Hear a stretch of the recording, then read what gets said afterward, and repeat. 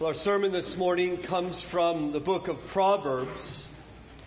And you might be best helped this morning if you actually take out the notes which you have in the bulletin when you entered. And you'll find there a number of verses. You notice that we're going to be jumping around quite a bit. I'll explain that in a moment.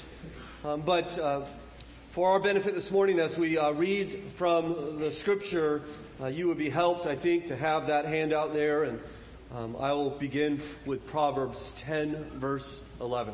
By the way, it's good to be back with you all. And I had a wonderful time away, refreshing with my family. Well, I don't know if I got refreshed. After all, I was on vacation with 7 children. But we had a wonderful time together. But it's good to be back home. Praise God for His goodness to us. Hear now the word of God. The mouth of the righteous is a fountain of life. The mouth of the wicked conceals violence. There is one whose rash words are like sword thrusts, but the tongue of the wise brings healing. Death and life are in the power of the tongue. Our Father in heaven, we're thankful for this time in which we can gather together in your honor because we have been redeemed, called out by the Lord Jesus Christ through his death and resurrection. We, by your grace, are your called out ones. And Father, we come here today because we are interested in praising you and giving to your kingdom and hearing from you. So please, in your kindness to us, would you now, through your Spirit, help us to understand the truth found within your word. Will you give us hearts to receive and rejoice in the truth we shall consider this morning for your glory and our great gain. We pray it in Christ's name. Amen.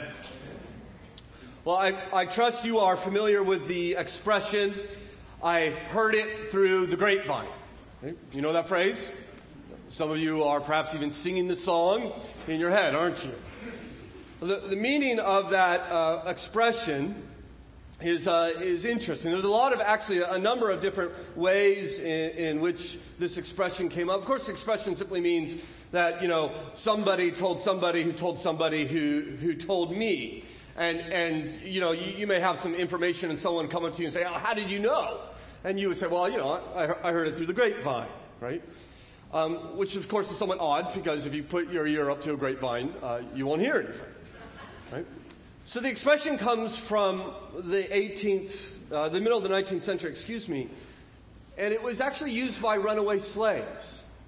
Slaves trying to make their way north through the Underground Railroad, a series of safe houses where they would move from house to house in order to get to the free north, and they would find these homes of the sympathizers who would house them for a little while and feed them and take care of them, send them on to the next house. Well, one way that these slaves were communicated to about which house was safe and which house wasn't, or where they might find food and so forth, was actually through how they hung their laundry on the clothesline. And so they created a code. And a certain set of laundry meant this, safe to travel in this area. Another set of hanging laundry meant, no, you need to stay in hiding for a little bit longer, and so forth. It became rather elaborate type of code. They actually called it the clothesline telegraph. From what I understand, rope was somewhat expensive back in this day, and quite often, if you were poor, you wouldn't use a rope for your clothesline. You would actually use a grapevine. So it eventually became known as the grapevine telegraph, and then eventually shortened then to the grapevine. And so someone might say in the middle of the 19th century, well, how did you find this home? How did you know that this was a safe place? You might say, I heard it through the grapevine. Well, it's an interesting phrase because we use it somewhat differently now, don't we? Right? Usually not in reference to some life-giving or freedom-granting information. It's often used to describe how I came about the latest bit of gossip. People today are not usually emancipated through our grapevine. Often reputations and characters are actually imprisoned through scandalous hearsay. You do realize, I think, that words have the power to free or to imprison. They even have power over life and death. Solomon wrote in Proverbs 18 and verse 21, death and life are in the power of the tongue. I find that to be an extraordinary statement. If you didn't know the end, we might say, death and life are in the power, and then finish the statement. You might say in the power of the hand, power of the sword. But Psalmist says, no. It's actually in the power of your mouth, in the words in which you have. Even the expression, the power of the tongue, is somewhat startling to me. I think we understand intuitively that our words have great power, and if we are to be wise, we must know, therefore, how to yield this power. Of course, wisdom is what we are seeking after in this summer series through the book of Proverbs, these 7 sermons in which we are trying to discover from God's Word how it is life works. It seems to me what wisdom is, the righteous competency in life's realities. I know how life works. I know what I should do, what I shouldn't do, especially when the rules don't apply. That's what wisdom is, being competent in life, righteously so. And the book of Proverbs and many other passages, of course, in Scripture is given to us that we might grow in this wisdom. You've heard the expression, live and learn, which I think is helpful. The book of Proverbs actually says, no, we want to do the opposite. We want to learn from Proverbs and live. And so when Jesus, for instance, wanted to teach on humility, in Luke chapter 14, he turned to the book of Proverbs. When Paul wanted to teach on unity in God's people in Romans 12, he turned to the book of Proverbs. When Peter wanted to talk to the churches about deceit, he turned to the book of Proverbs. When James wanted to discuss pride and presumption, he turned to the book of Proverbs. When the writer of Hebrews wanted to encourage suffering Christians, you know where he turned to? The book of Proverbs. It shows us how life works, how we are to be competent in life's realities, especially for our purposes this morning in regard to our words, how we speak. And so this morning we're going to consider the wise and their words. In order to do so, we're going to have to jump around quite a bit. You may know that the book of Proverbs, the first 9 chapters in the book of Proverbs are kind of introductory, and they're thematic. And once you get to chapter 10 and verse 1, in fact, it says the Proverbs of Solomon. The first proverb you'll actually find is in chapter 10 and verse 1.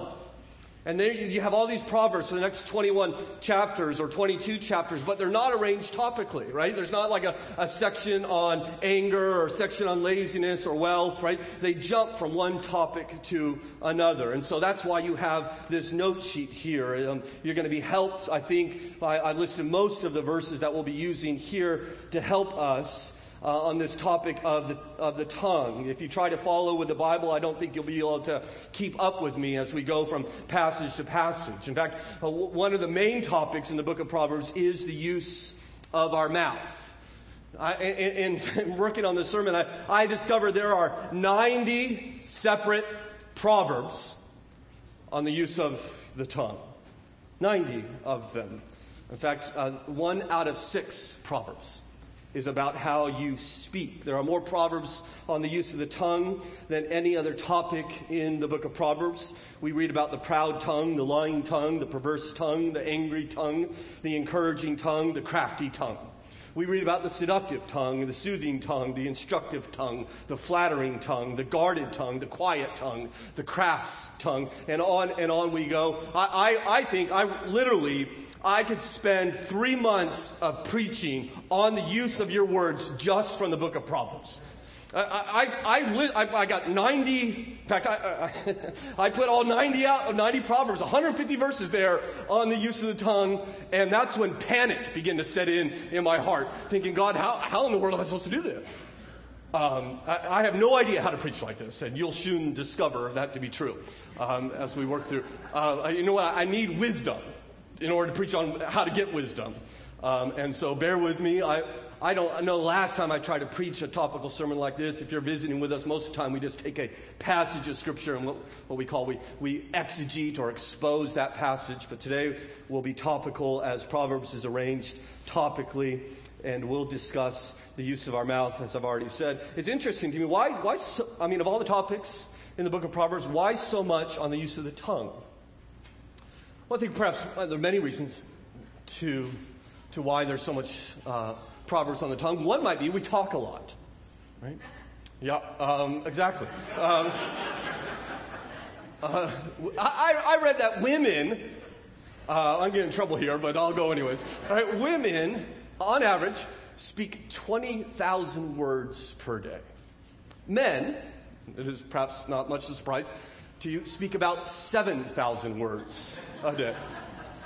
Now, if your situation's anything like mine, by the time I'm ready to come home from work, I got like 300 words left. And my wife, who stays at home, has about 19,000 words left, and she's ready to go. She needs to get them out of her system before the day is up, right? And this is what's going on. We need to talk, right? That's why I think perhaps one of the reasons we talk a lot. But of course, there are much more important reasons why there's so much emphasis on the use of the tongue. I think perhaps most prominently, even as our brother, Pastor Josh, revealed to us in his pastoral prayer, is that the Proverbs reveal our heart. The use of our tongue reveals our heart. You know, Jesus said in Matthew 12, I tell you on the day of judgment, people will give an account for every careless word they speak. Listen to this. For by your words, you will be, you know what it is, Christian? Justified. And by your words, you will be condemned. I think what Christ is saying is that our words so perfectly reflect the state of our heart. That judgment, evaluation of us, simply all God needs to do is not simply consider what we have done, but just listen to our conversations. That is shocking. All we need to know, all he needs to know whether I'm truly a follower of Christ, is to listen to how I speak to you and others. The theologian Sinclair Ferguson said the tongue is the hinge on which the door into the soul opens. And so it is therefore hugely important. Don't dismiss this time as we consider the use of our mouths. It's why there's so many proverbs on the use of their tongue. Why there's so many referred to the power of our words, both for good and for evil. So consider with me, first of all, this morning, point number 1, the power of words. As you see there, and we already considered, Proverbs 10 and verse 11 says, the mouth of the righteous is a fountain of life, but the mouth of the wicked conceals violence. Chapter 12 and verse 18, there is one whose rash words are like sword thrusts, but the tongue of the wise brings healing. Chapter 18, verse 21, death and life are in the power of the tongue. You see, the tongue can be used for good and evil. It can be used for healing and harm. Right? Our words can heal one another. As we see there in 12 verse 18, the tongue of the wise brings, what is that? Healing. Chapter 10 verse 21, the lips of the righteous feed many. And perhaps you know what that's like. In fact, I would assume that you do. That how people have come into your life with timely words, have encouraged you, have redirected you, have empowered you, have healed you. We need this ministry in our life. We need people to speak truth into us and to serve us through their words and help us and heal us by speaking to us. Words lift us up. Words help us conquer our fears. Chapter 12, verse 25. Anxiety is in a man's heart weighs him down, but a good word makes him glad. Isn't that interesting? There's something going on that brings anxiety in one's life. The circumstances of life are not favorable, and therefore there's worry and anxious. And though those circumstances have not changed, you can move someone from anxiety to joy, from worry to gladness, not by changing their circumstances, but by simply speaking to them. The good word makes him glad. Chapter 20, verse 15, the lips of knowledge are a precious jewel. 15, verse 4, a soothing tongue is a tree of life. Your tongue, my brothers and sisters, can be to those around you, family and friends, a tree of life. You can feed many by your tongue. You can bring healing into people's life. I believe if we simply changed how we speak, our lives would be revolutionized, and perhaps those around us. There's power there. There's power to heal. But of course, there's not just power to heal, right? Words can also harm. In chapter 17, verse 10, we see the wound that words can bring. Rebuke goes deeper into a man of understanding than 100 blows into a fool. You see, words go deep into us. They penetrate us. The Bible tells us, you've heard, of course, the expression, sticks and stones may break my bones, but words can never hurt me. That is utter nonsense, right?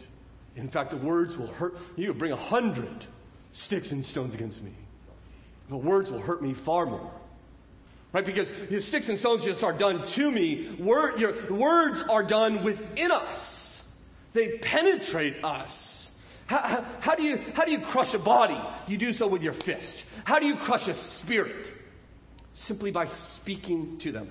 Chapter 12, verse 8. There is one whose rash words are like sword thrusts. Rash, unthinking, blurting out words, comments, emails. They destroy relationships. They destroy credibility. They destroy reputation. We even have an expression in American parlance, cutting remarks, right? It's like sword thrust. In fact, when you speak rashly like this, you would do well, I think, to imagine, even while you're doing it, razor blades firing out of your mouth as you are piercing the one to whom you are speaking rashly. In fact, these wounds linger, don't they? They are sometimes permanent. You know, once you speak a word, you cannot unspeak it. It's like 12:18 tells us. It's a sword thrust. Right? You could put a sword into somebody, and then you could pull it out, right? I take it back, you might say. Is everything now okay? No, of course not. Right? Even though the sword is gone, the damage remains. You could look at the sword and say, I hate you, sword. You could break the sword. You could say, well, I wish I never had the sword. But I'll tell you, the damage remains. And even as those wounds heal, the scars continue. Perhaps you would agree that some of the most painful memories in your life include words harshly spoken to you. Words harm. Words can even kill. Death and life are in the power of the tongue. I don't believe this simply to be figurative language, though I think there's an element of that. I think words can literally kill people. How many wars have been started by words? How many murders have been caused by words? How many suicides have come about because of words that are said? Vince Foster, who worked in the Clinton administration, committed suicide about a decade or so ago, perhaps a little bit longer than that. And in his suicide note, he wrote of Washington, D.C., here, ruining people is considered sport. Death is in the power of the tongue. One woman who committed suicide in Los Angeles wrote a suicide note which simply contained 2 words. Quote, "They said." Words can kill. They can kill us physically. They can kill us psychologically. You call a child stupid. You tell a child they are worthless. That child will spend the rest of his or her life dealing with those wounds. Words become poison in us. They are toxin in our heart. They pollute how we see ourselves and how we see others. They kill relationships. They kill families. They kill churches. It is for this reason that James in chapter 3 and verse 5 wrote, "How great a forest is set ablaze by such a small fire." It is somewhat startling why something so small can have such a massive impact. Right? Why does the noise that comes out of your mouth, right, have such power, for good or for bad? Why does it impact us so much? I wonder if it is simply because it's how God has created us, that we need words.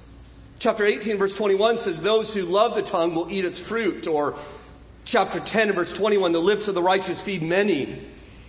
Solomon is explaining that words feed us, that words are like food to us. They are a fountain of life to us. We need them, right? It's perhaps why you talk to yourself when no one's around, right? Why do you do that? Why are your thoughts not enough? There's something in us that we need to hear words, right? This is why we hate the silent treatment, right? Someone doesn't talk to you. That grows uncomfortable. Right? You don't like that. Why? Because words are food to you. They're withholding that from you. We need words. We need to speak. It's how you express yourself. You want to be known. How are people going to know you? They're going to be known They're going to know you by what you say, how you speak. It's how you help even yourself understand yourself.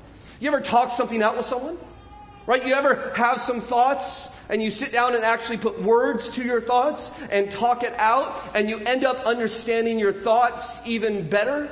Right? Words help you see your thoughts. You might even say to them, thanks for helping me talk this out. I understand better. We need words, just not thoughts, but we need to have our thoughts encapsulated by words. Of course, you need to listen. You need healing. You need encouragement from others. I just want to focus on that just for a moment, that we need people to speak encouragement to us. And the reason is because we have this idea in our very individualistic American culture that it doesn't matter what people say to you, right? It doesn't matter what people say about you. We say things like, what does it matter what other people think? All that's important is what you think, right? Don't we say things like that? Well, I understand like the intent of that statement, but do we really believe that? I've been in ministry for 18 years now. And if for 18 years I preached, and every week I finished preaching and people came up to me and said, you know, Stephen, I love you, but that was awful. Right? And the next week, you know, hey, Brother Stephen, it's good to see you, love your family, but you really need to get better at this preaching thing. Right? And I got that week after week after week. What would I say? Well, I don't care what you think. All that matters is I liked it. Right? All that matters is what I thought about myself. No, that would have a massive impact on me. In fact, I most likely would not be preaching anymore. Right? And by the way, that's not an invitation for you all to come up and, you know, a good job, all right? Okay?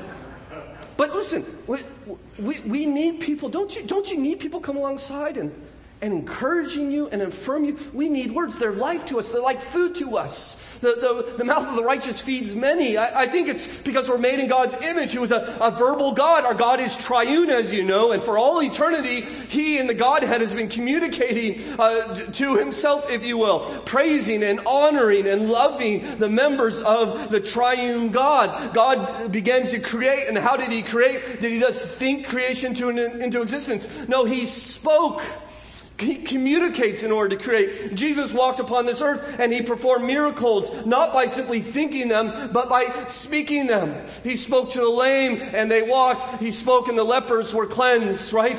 It is through His words that demons were silenced and the storm was stilled. He spoke and dead people came out of their graves. And one day He is coming again to judge those who refuse to receive His mercy and grace. And how will He judge His enemies? How will He defeat them? Is it by His fist or by some missile from on high? Friends, no, He is coming with a sword in His mouth. That is, He will defeat His enemies with His words. God is a verbal God. He has created us in His image, and therefore these words have incredible power to us. The mouth of the righteous is a fountain of life. A soothing tongue is a tree of life. And God wants to use your mouth to be a fountain of life to one another. He wants to use what you say to feed one another. May God help us. May God help us bring healing and refreshment and life to one another, not swords and poison and death. Words have great power. So if we are to heal one another, help one another through our words, what type of words ought we to speak?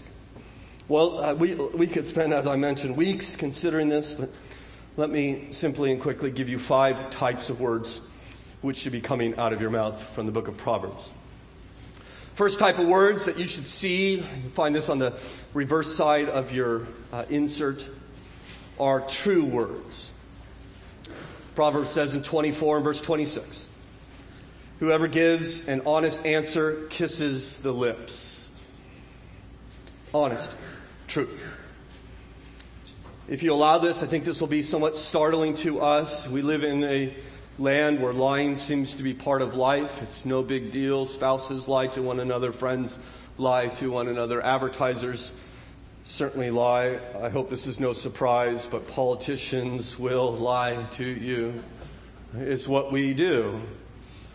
And I don't think it really bothers us much. What does God think about it? chapter 12, verse 22. Lying lips are an abomination to the Lord. It is an abomination to God to lie. It is so because lying destroys, it wounds, it breaks apart relationships. Proverbs 16, verse 28, a dishonest man spreads strife.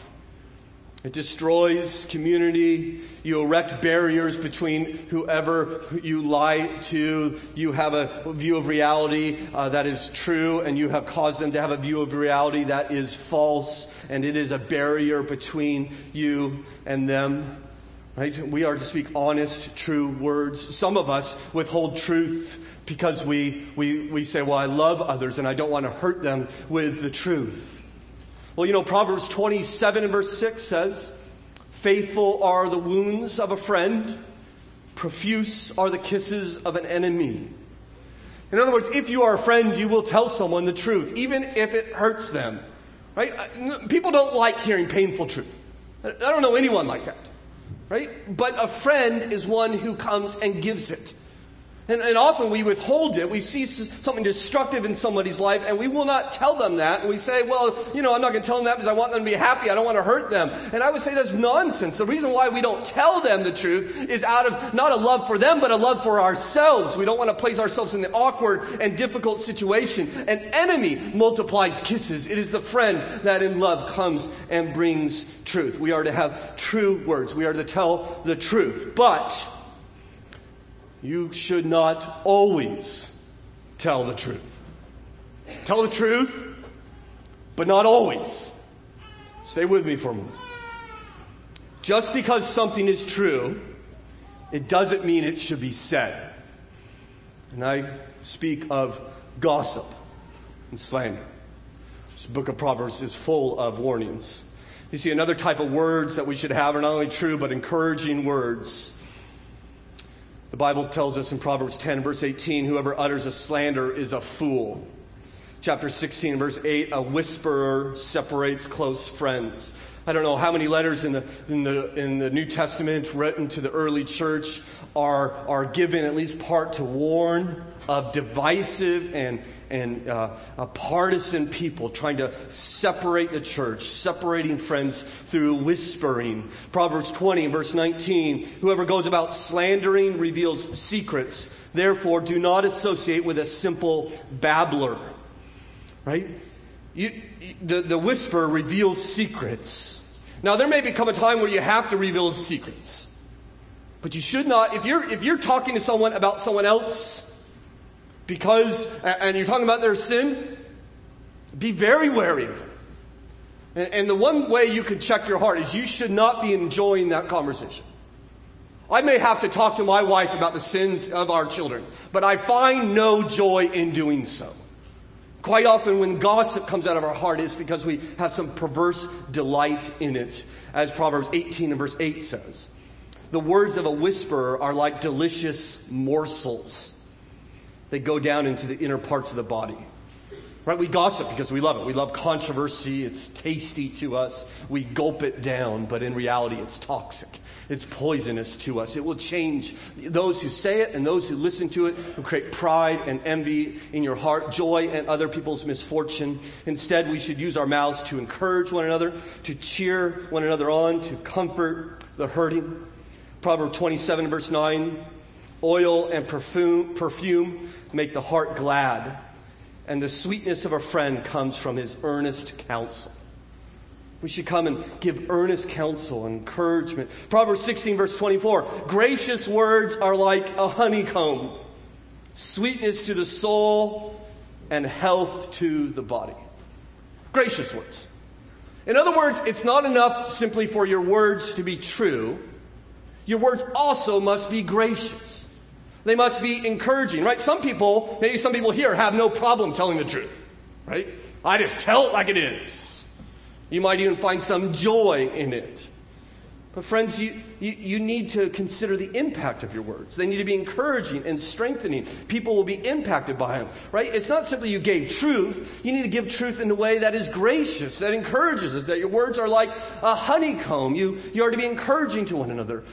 Last night, the men's ministry, we went to the Frederick Keys game. We had a wonderful time. It was an exciting game at the end. Those who made it to the end, we're in the ninth inning, and we were down by 2, and we got 2 on with, I think, 1 out, and everybody was cheering and getting excited, and it's always fun when a game gets like that, a bit of excitement, and the home team is being cheered on.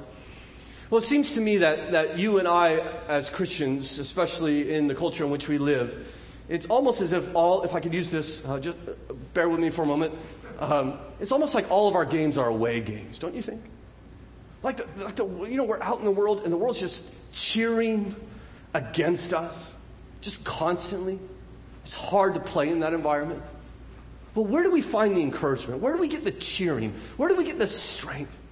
It's when we gather with the team. This is our team. And we ought to be people who are encouraging one another. We should look in one another's life and find what God is doing in one another's life, no matter how faint that might be, and praise God for it to them. Right? What if this week, here, simple point of application, what if this week, every positive, God-honoring thought you have about another person, you actually tell them. You actually speak it to them. Now, I'm not saying flattery. Right? Gossip is what you say behind someone's back that you would never say to their face. Flattery is what you say to their face that you would never say behind their back. Right? We should be not flattering them, but looking for what God's doing something in every one of your lives, isn't He? We ought to find that and praise God for it to them. We have encouraging words and true words. Another kind of words, we have thoughtful words. In other words, we just don't say whatever comes to mind. We need to think before we speak. Proverbs 12, verse 18. There is one whose rash words are like sword thrusts. That is, we don't speak rashly. We don't blurt whatever comes to mind. We choose words that are fitting to the listener. Chapter 10, verse 32. The lips of the righteous know what is fitting. Some translations put know what is delightful. That we want our words that need to fit the person. Even was Ephesians 4:29 that was read for us this morning. That we need to know one another. That we give grace to one another. That we build them up. We know what they need to hear. Proverbs 25 verse 11. A word fitly spoken, listen, is like apples of gold in settings of silver. Right? A fitly spoken word, a thoughtful word, right at the right time, in the right way, in a way in which they could hear it. It is like an apple of gold, he says. Right? Sometimes we think, well, I told them the truth. If it bothers them, that's their fault. If they can't hear it, that's their fault. I'll tell you, that's foolish. You not only need to tell them the truth, you need to tell them the truth in the way that is fitting to them. Give you an illustration that I got from Tim Keller. Imagine a husband and wife who the husband grew up in a family, and the way they communicated, they always communicated indirectly. Right? They never came out and said what they were thinking. They just dropped hints. And the wife comes from a family where they just blurt everything out. Right? They just say what's ever on their mind. And she in a scenario like this would always be saying, I had no idea you felt that way. And of course he would say, well, I told you. Right? And what he means is I just gave you a little hint here and there, and you were supposed to pick up on that. Well, he didn't tell her. He didn't tell her in a way that was fitting for her, in a way that is apt for her. A word fitly spoken is like apples of gold. We need to craft our words for the listener. We need to think about how they might hear it and share it with them, that it might be beautiful and exquisite. So, true words, encouraging words, thoughtful words. Fourthly, gentle words. Gentle words. Chapter 15, verse 4. A gentle tongue is a tree of life. Right? 25, verse 15. A soft tongue, I like this. A soft tongue will break a bone. Isn't that interesting? A soft tongue breaks a bone. Well, what is a soft tongue? What is a gentle tongue? It's clearly not a weakness. Right? A gentle word breaks a bone. It breaks down resistance. It breaks down defenses. See, a gentle word can be argumentative. So what does he mean by soft or gentle? Well, in chapter 15 and verse 1, he says, note the contrast. A soft answer turns away wrath, but a harsh word stirs up anger. So gentle word is not harsh. It doesn't seek to inflict pain. even when it's hard to hear, it's not trying to hurt somebody. You're not trying to win an argument. You're not trying to put someone in their place. You're not trying to prove that they're wrong. You're motivated by your love for them. Even if your word comes and breaks a bone, the purpose, the intent, the tone of voice, your heart is one of love. You might come to them and say, I know you don't want to hear this. Right, but I need to tell you this. And they know you love them, and therefore it is gentle to them. I'll tell you, sarcasm, mocking, harsh words, they may win a battle, but you will lose that relationship. We are to have true words, encouraging words, fitting words, thoughtful words, gentle words. And then lastly, you notice this, we are to have few words. Few words. Chapter 10, verse 19. When words are many, transgression is not lacking, but whoever restrains his lips is prudent. Now, to tell a person who makes his living by speaking and who's not well known for his brevity, all right, that few words is the way to go. This verse is a bit discouraging to me, right? Right? I think the point in which he's saying here is that the more you speak, right, the more likely harm is going to come out. And that it's good at times when we choose not to speak. It's good when we choose to bite our tongue. Proverbs 17 verse 28 says, even a fool who keeps silent is considered wise. Okay, so true words, encouraging words, thoughtful words, gentle words, few words. And some of you may be thinking, okay, well, this is helpful. This is good. Now I know how I'm supposed to use my mouth and the words that I'm supposed to share. And I got kind of hooks to hang my words on, make sure that they're fitting these categories. And okay, I'm glad that we consider this. But there may be some here, and there may be actually many here. Certainly this is what went in my heart as the more I thought about this, that I don't find this encouraging at all. I find it discouraging. I find this somewhat paralyzing. Does anybody relate to that? I mean, I almost, when I got through the 90 Proverbs on Proverbs, I almost thought, how am I supposed to speak at all? Right? I mean, how am I supposed to make sure every word is true and then at the same time encouraging and at the same time appropriate for that particular person in their particular context, at the same time is not harsh, and then it is economical at the same time. Right? How do we live like that? Well, consider briefly and lastly with me the source of our words. The source of our words. Proverbs 10 and verse 11 says, the mouth of the righteous is a fountain of life. Chapter 15, verse 4 says, a soothing tongue is a tree of life. You notice the metaphors that Solomon uses to describe our mouth. A fountain of life and a tree of life. How does a fountain bring forth water? It just kind of bubbles out. How does a tree grow fruit?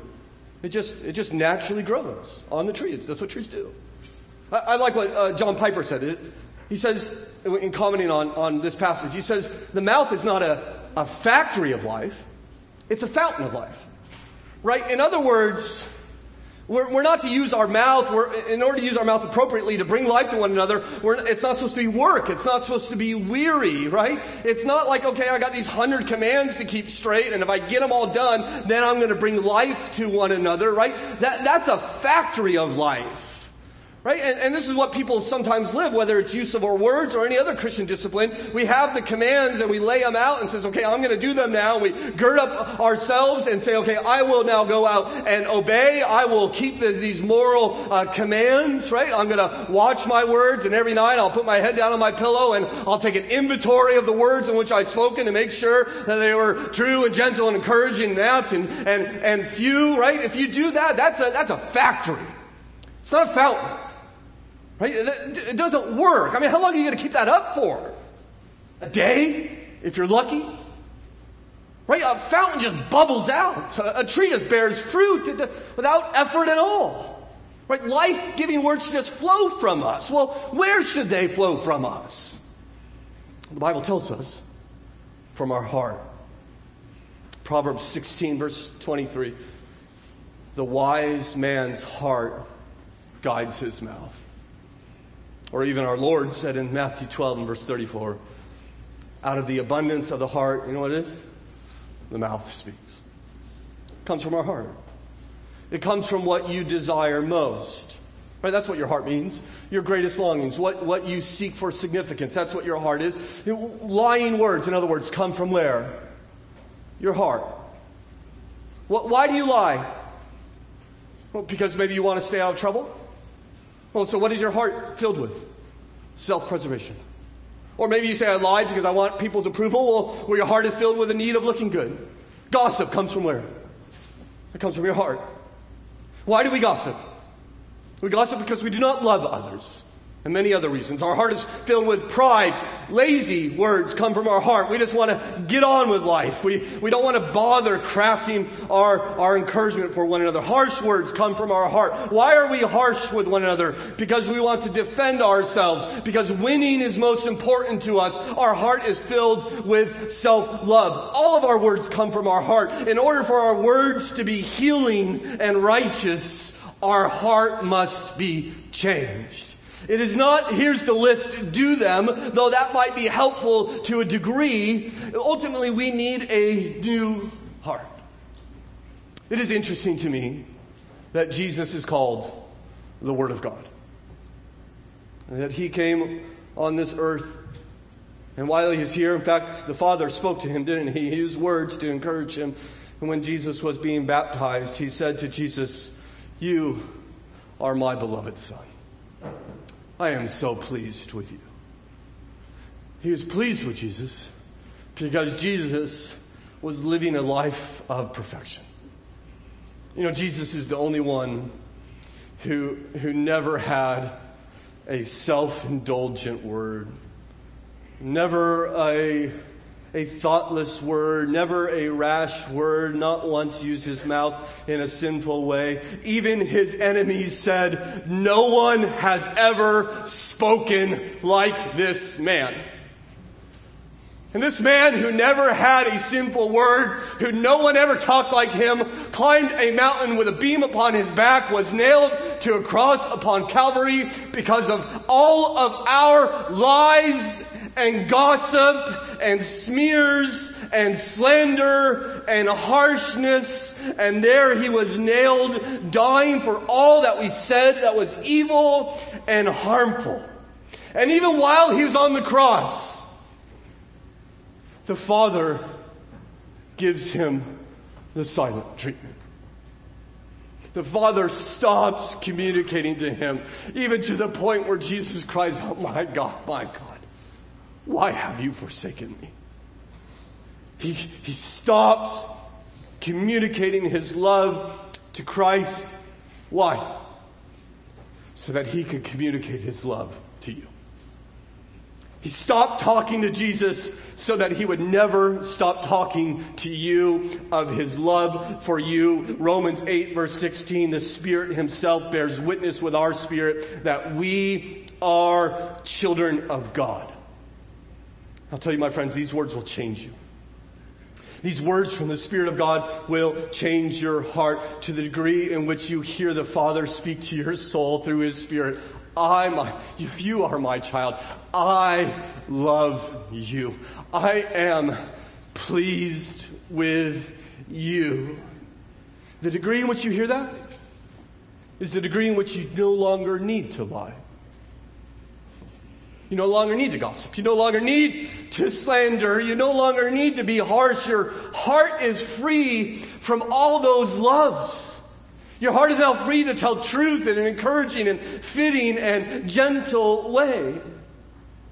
So my question for you, my brothers and sisters, does your mouth, does it starve others or feed others?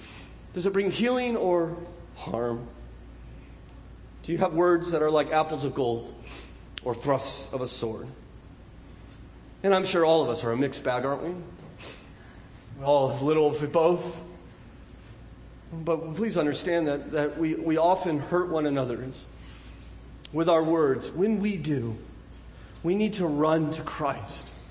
We need to let Christ change us. We need to fall in love with Christ, that we no longer need to speak in the way in which our heart leads us as He changes our heart. I love how 1 Peter 1 puts it. You have been born again, not of perishable seed, but of imperishable, through the living and abiding Word of God. For all flesh is like grass, and all its glory like the flowers of grass. The grass withers, and the flower falls, but the word of the Lord remains forever. And this word is the good news that was preached to you. You understand, I think, that you are saved through words, right? You are not saved through your own effort. You are not saved through your own work. You are not saved through your own religious rituals. You are saved by believing the Word of God. Faith comes by what? Hearing. And hearing the Word of Christ. It is the very Word of God that comes and saves us. And it's the very Word of God that will change us if we listen to His truth. Are you allowing Him to speak to you, that you might speak to one another differently? For my friends here that think that you might become right with God by performing acts of goodness or being righteous or religious ritual, please understand that the Bible teaches none of that. It teaches simply that we will be made right from God when we make Jesus Christ our Savior, our King. The Bible says if you confess with your mouth that Jesus is Lord and believe in your heart that God raised Him from the dead, you will be saved. Believing in that truth. Believing in the crucified and resurrected Lord, bowing your knee to Him as your God and your King and your treasure by faith is how we become right with God. But it's not simply how we become right with God, it's how we are changed into someone new. May God's truth change us, that our words would bring healing and hope for His glory and for the gain of those around us. Our Father in heaven, we are thankful for You and Your work in us. And yet, even as I consider these truths, Father, I am particularly aware, powerfully aware of my own failings. I even think of Your prophet, who in beholding Your majesty said, I am a man of unclean lips, amongst a people of unclean lips. Even as our brother prayed for it, I just echo his prayer, forgive us. Forgive us when our words, You have given us such power for good with our words, and yet we turn it and use it for harm far too often. Help us to be so enamored, so delighted in the work of Christ, that we no longer need to harm one another, that we find our delight in helping and healing and encouraging. Help us to be an encouraging people. Help us to guard our hearts that our mouths might be changed. And we pray for our brother or sister here, our friend or who is here, Father, that might not know Christ, may know about Christ, may have a set of thoughts about Christ, even a set of beliefs about Christ, and yet Christ is not his or her Lord. They do not live for Him. Father, will You please, even by Your grace, convict them even now of the truthfulness of the gospel, win their heart, cause them to be born again by Your Spirit, that they might bow their knee to Christ as their Savior and God. We pray in Christ's name. Amen.